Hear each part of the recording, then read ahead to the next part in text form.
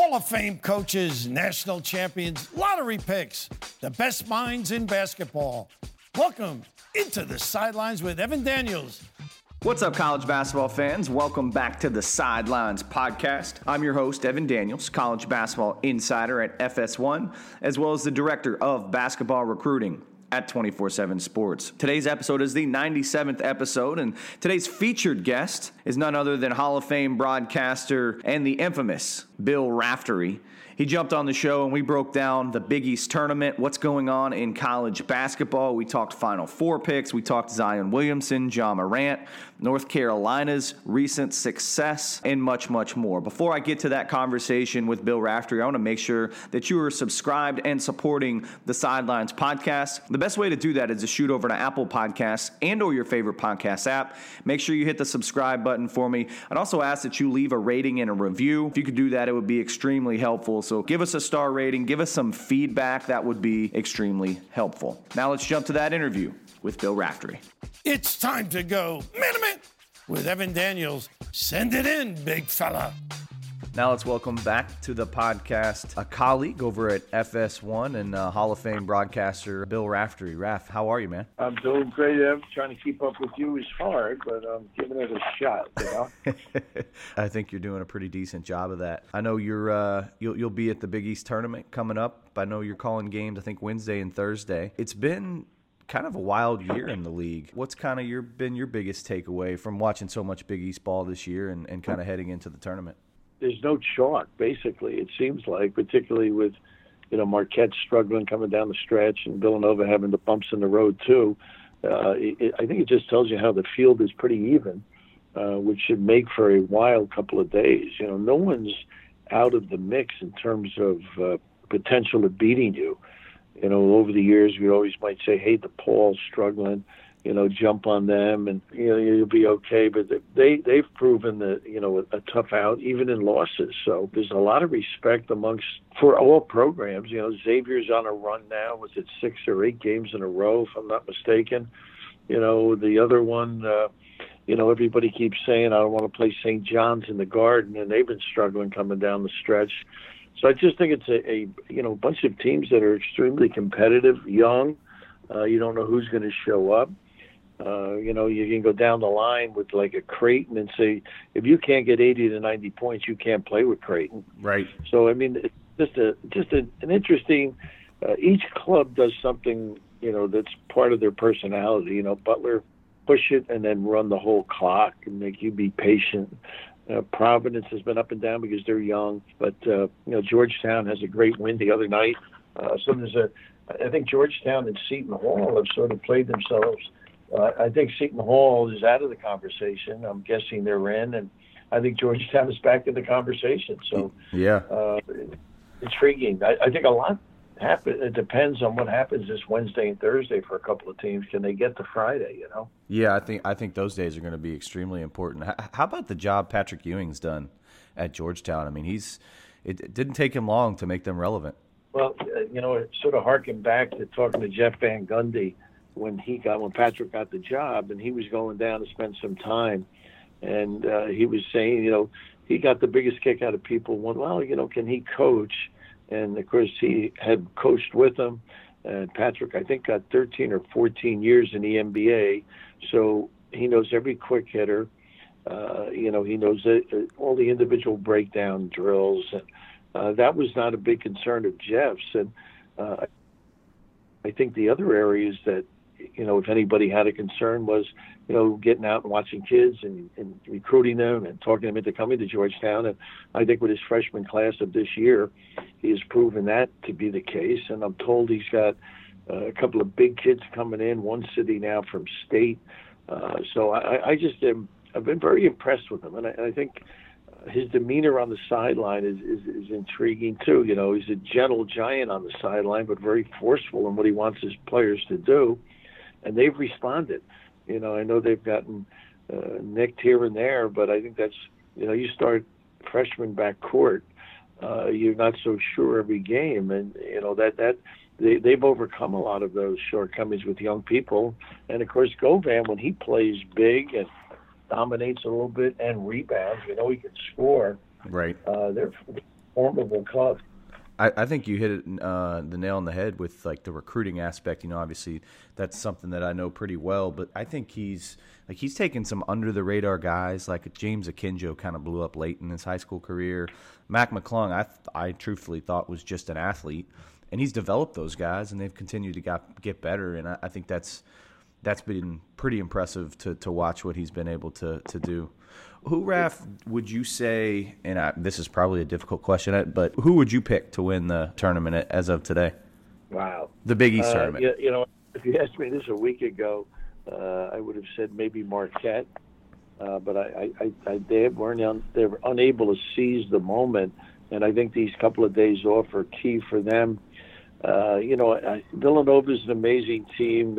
They can raise their level of play, and if they start making threes, they are a tough out. You're putting me in an area that I'm not very good at, but I would say Villanova. I know Seton Hall has had 2 great wins and come into this tournament ready to go. But I would say the top 2 would be, Villanova and probably Marquette if they get their act in gear. Right. And then the way Seton Hall's playing, I think that they'll probably be in the mix too. Yeah, I think Seton Hall and maybe even Xavier. Xavier, you can make a case, is the hottest team in the league. Yeah, they are, and I think they're big people are stepping up. I think it was Marshall got hurt a little bit with his ankle. They are playing terrific. Watching them coming down the stretch as well. But Georgetown's another one. I mean, they've got size and they've got, they're spirited. They're not afraid of the moment. So I just think we're in for a heck of a week. Yeah, me too. I think it's going to be a lot of fun. Marcus Howard has had a tremendous regular season. I mean, he's got to be player of the year in the conference, right? I would agree. I mean, I know he struggled, particularly the Seton Hall game. Even up at Providence, he had 14 points, but I liked the game he had. They won. He played within himself, didn't try and get to 30. I look for him he's a gamer, that kid, so I look for him to start playing really solid basketball again. But, yeah, Pascal's another guy that comes to mind as well. What he's been able to do, shorthanded, playing, 30-some-odd minutes, 35, 36 minutes a game. So I would go 1-2 with them. Got it. Let's talk overall hoops. And obviously Zion Williamson has kind of been the national rage this year. When was the llast time we've had a player as exciting as this kid has been? I guess it would be LeBron, who didn't go to college. That would come to mind. Yeah, it's sort of sad in a way, but I'm happy that they're being very careful with him. It looks like he's going to play later in the week. They've had some good workouts, according to Mike. But I've never seen a guy. Well, he's positionless, which makes him a tough matchup. Who do you put on him?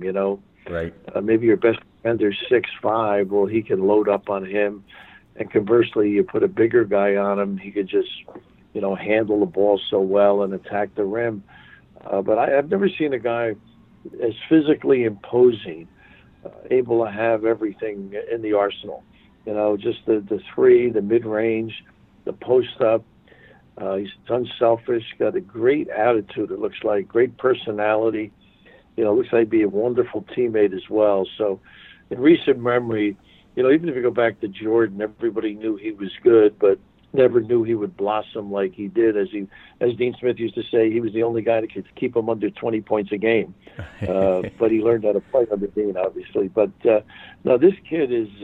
And then what's funny?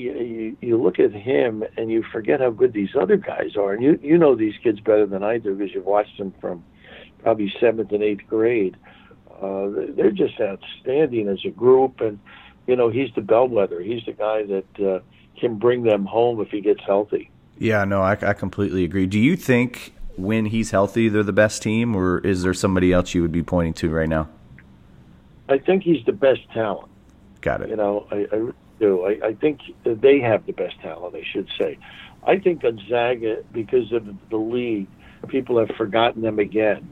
And, watching them the last couple of weeks, they are, we know they beat Duke early in Maui, but they are very good. I like Virginia a lot. We had them a couple of weeks ago, so getting ready to watch a lot of other games, and they can score. I mean, we always talk about defense, control the clock, don't make any mistakes, get to the free throw line. But they have people who are really good offensive players, and they're doing some other things besides the, rubs on the posts and moving the posts up and down and out and guys curling off them. So they have individual players now in Hunter and, of course, the backcut Jerome guy. I mean, this is a really good basketball team. So I like those two. And the other one who's playing great is Carolina. Yeah. People, sort of the improvement that Roy has been able to make and cultivate with this group is sensational. So, those are 3 or 4 of the top teams, no question about it. Not a bad Final Four if they all get in it. No, that'd be a great one. That was what I was going to ask you next. Would that be your Final Four teams as of now? I mean, obviously we don't know the matchups or anything like that, but right. Or where they're all going. But that's a pretty good group. Michigan State, without their top scorers, has done a great job too. With Ward and Langford out, 35 points, and be able to get a share, I think, of the Big Ten title is just it's remarkable, amazing. Right? And Winston, like second half last night, was just, he did the same thing at Michigan a couple of weeks ago. We happened to be there. So they've got great leadership and, a couple of seniors and Goins, McQuaid, that, they've answered the bell under duress, too. And, being with Tom last week, this is probably the most gratifying championship or co-championship I think he's ever had, simply because they've overcome so many injuries. And, games missed due to injury, too, is another add-on. Yeah, no question. I mean, it's pretty remarkable what they've been able to accomplish with those injuries. You mentioned Virginia. It's almost like a boa constrictor around your neck, just squeezing you and squeezing you and squeeze you until you break. And it's almost. I was watching their game against Louisville earlier this week, and it's like Louisville had they had the lead for most of the game, and then the last 6 minutes they just kind of slowly overcome you. And you're right. I think that team has much more offense than maybe we've seen in the past to go with that big-time defense. I think this is probably, obviously they had a 1 seed last year, but I think this is arguably the best team he's had. Yeah, I do think, because even at center with, Salt, the kid Huff is going to be a really good player. He doesn't get a whole lot of minutes, obviously, and Dikite. So they've got like 3 guys in the center spot. Key is another guy, really good player at Alabama. I'm sure you saw him in high school. And, he gives them a little post-up game. They are a little deeper. And, again, the offense is so much better that, it's overlooked because, they squeeze that clock, as you noted. And, they're mistake-free. I mean, they really do a great job valuing the ball. I don't know what it is now. It was 8 a game earlier in the year. It's probably up at least to 9. Right. So they don't beat themselves. No question. You were mentioning North Carolina kind of coming on, and it seems like they've just consistently gotten better throughout this season. I wasn't a huge fan of their team early on in the year. And now, I mean, they're just playing. I think Kobe White's taken off, and as a team, they are looking pretty good. Is it fair to say that Roy Williams is maybe a little undervalued as a coach, all that he's accomplished? Well, this is one of those years. I think this is, if you don't get him this year, I think they're starting to get back into that recruiting mix. And you, again, I bow to you, able to get, those top-notch kids that they've, that cloud over their head the last few years of negativity, whether something drastic was going to happen to the program or not. But, he's developed. The big guys have gotten better. Brooks has gotten better. And then Kenny Williams making shots like he did last night. Those are big-time additions. And you're absolutely right about Kobe White. He is fearless. He's got a string on the ball. He makes big plays. He's confident. He's fearless. Little has come along. Coming down the stretch, he didn't play as much, I don't think, last night, if my memory's correct. But, he's started to contribute. And, of course, Cameron Johnson, the kid out of Pitt, he just really knows how to play. Good footwork, confident with his 3, just a good all-around player. So, I think they've developed as a group. And the preseason player of the year is Luke May, who the people don't talk about much anymore. You're right. So, they've got a pretty darn group. I thought Kobe White made himself some money in that Carolina Duke game. I think he's, especially in a weak, kind of what's going to be a weak point guard draft class, I think he's kind of moving up that list. And speaking of point guards, I'm curious, Raf, how much have you had a chance to watch Ja Morant? Just like everybody else, snippets. A little more last night. I was here in Ohio watching him last night, and the dunk. I mean, the kid, he can make plays. I know he turns it over, but boy, you get 10 assists a game.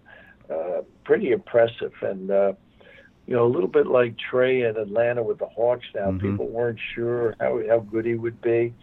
I think this kid's one of those. One of those kids that's going to catch somebody's eye. He's going to be fun to go watch play. And I don't mean he's like Jason Kidd, but when I saw Jason in college, it was the same kind of thing. It was like, what's he going to thrill me with tonight? And I think that kid possesses that little extra splash of stardom, or the touch that separates him in terms of connecting with people. For sure, he's been a lot of fun to watch. Raf, I appreciate you taking out the time. I know you're busy and prepping for games, and I'm excited to see you this week in New York. I look forward to that. Bring some money this trip, though. Step up to the plate. Have a good day. I can do that. See you, Raf. All right. Take care, pal. Bye-bye now.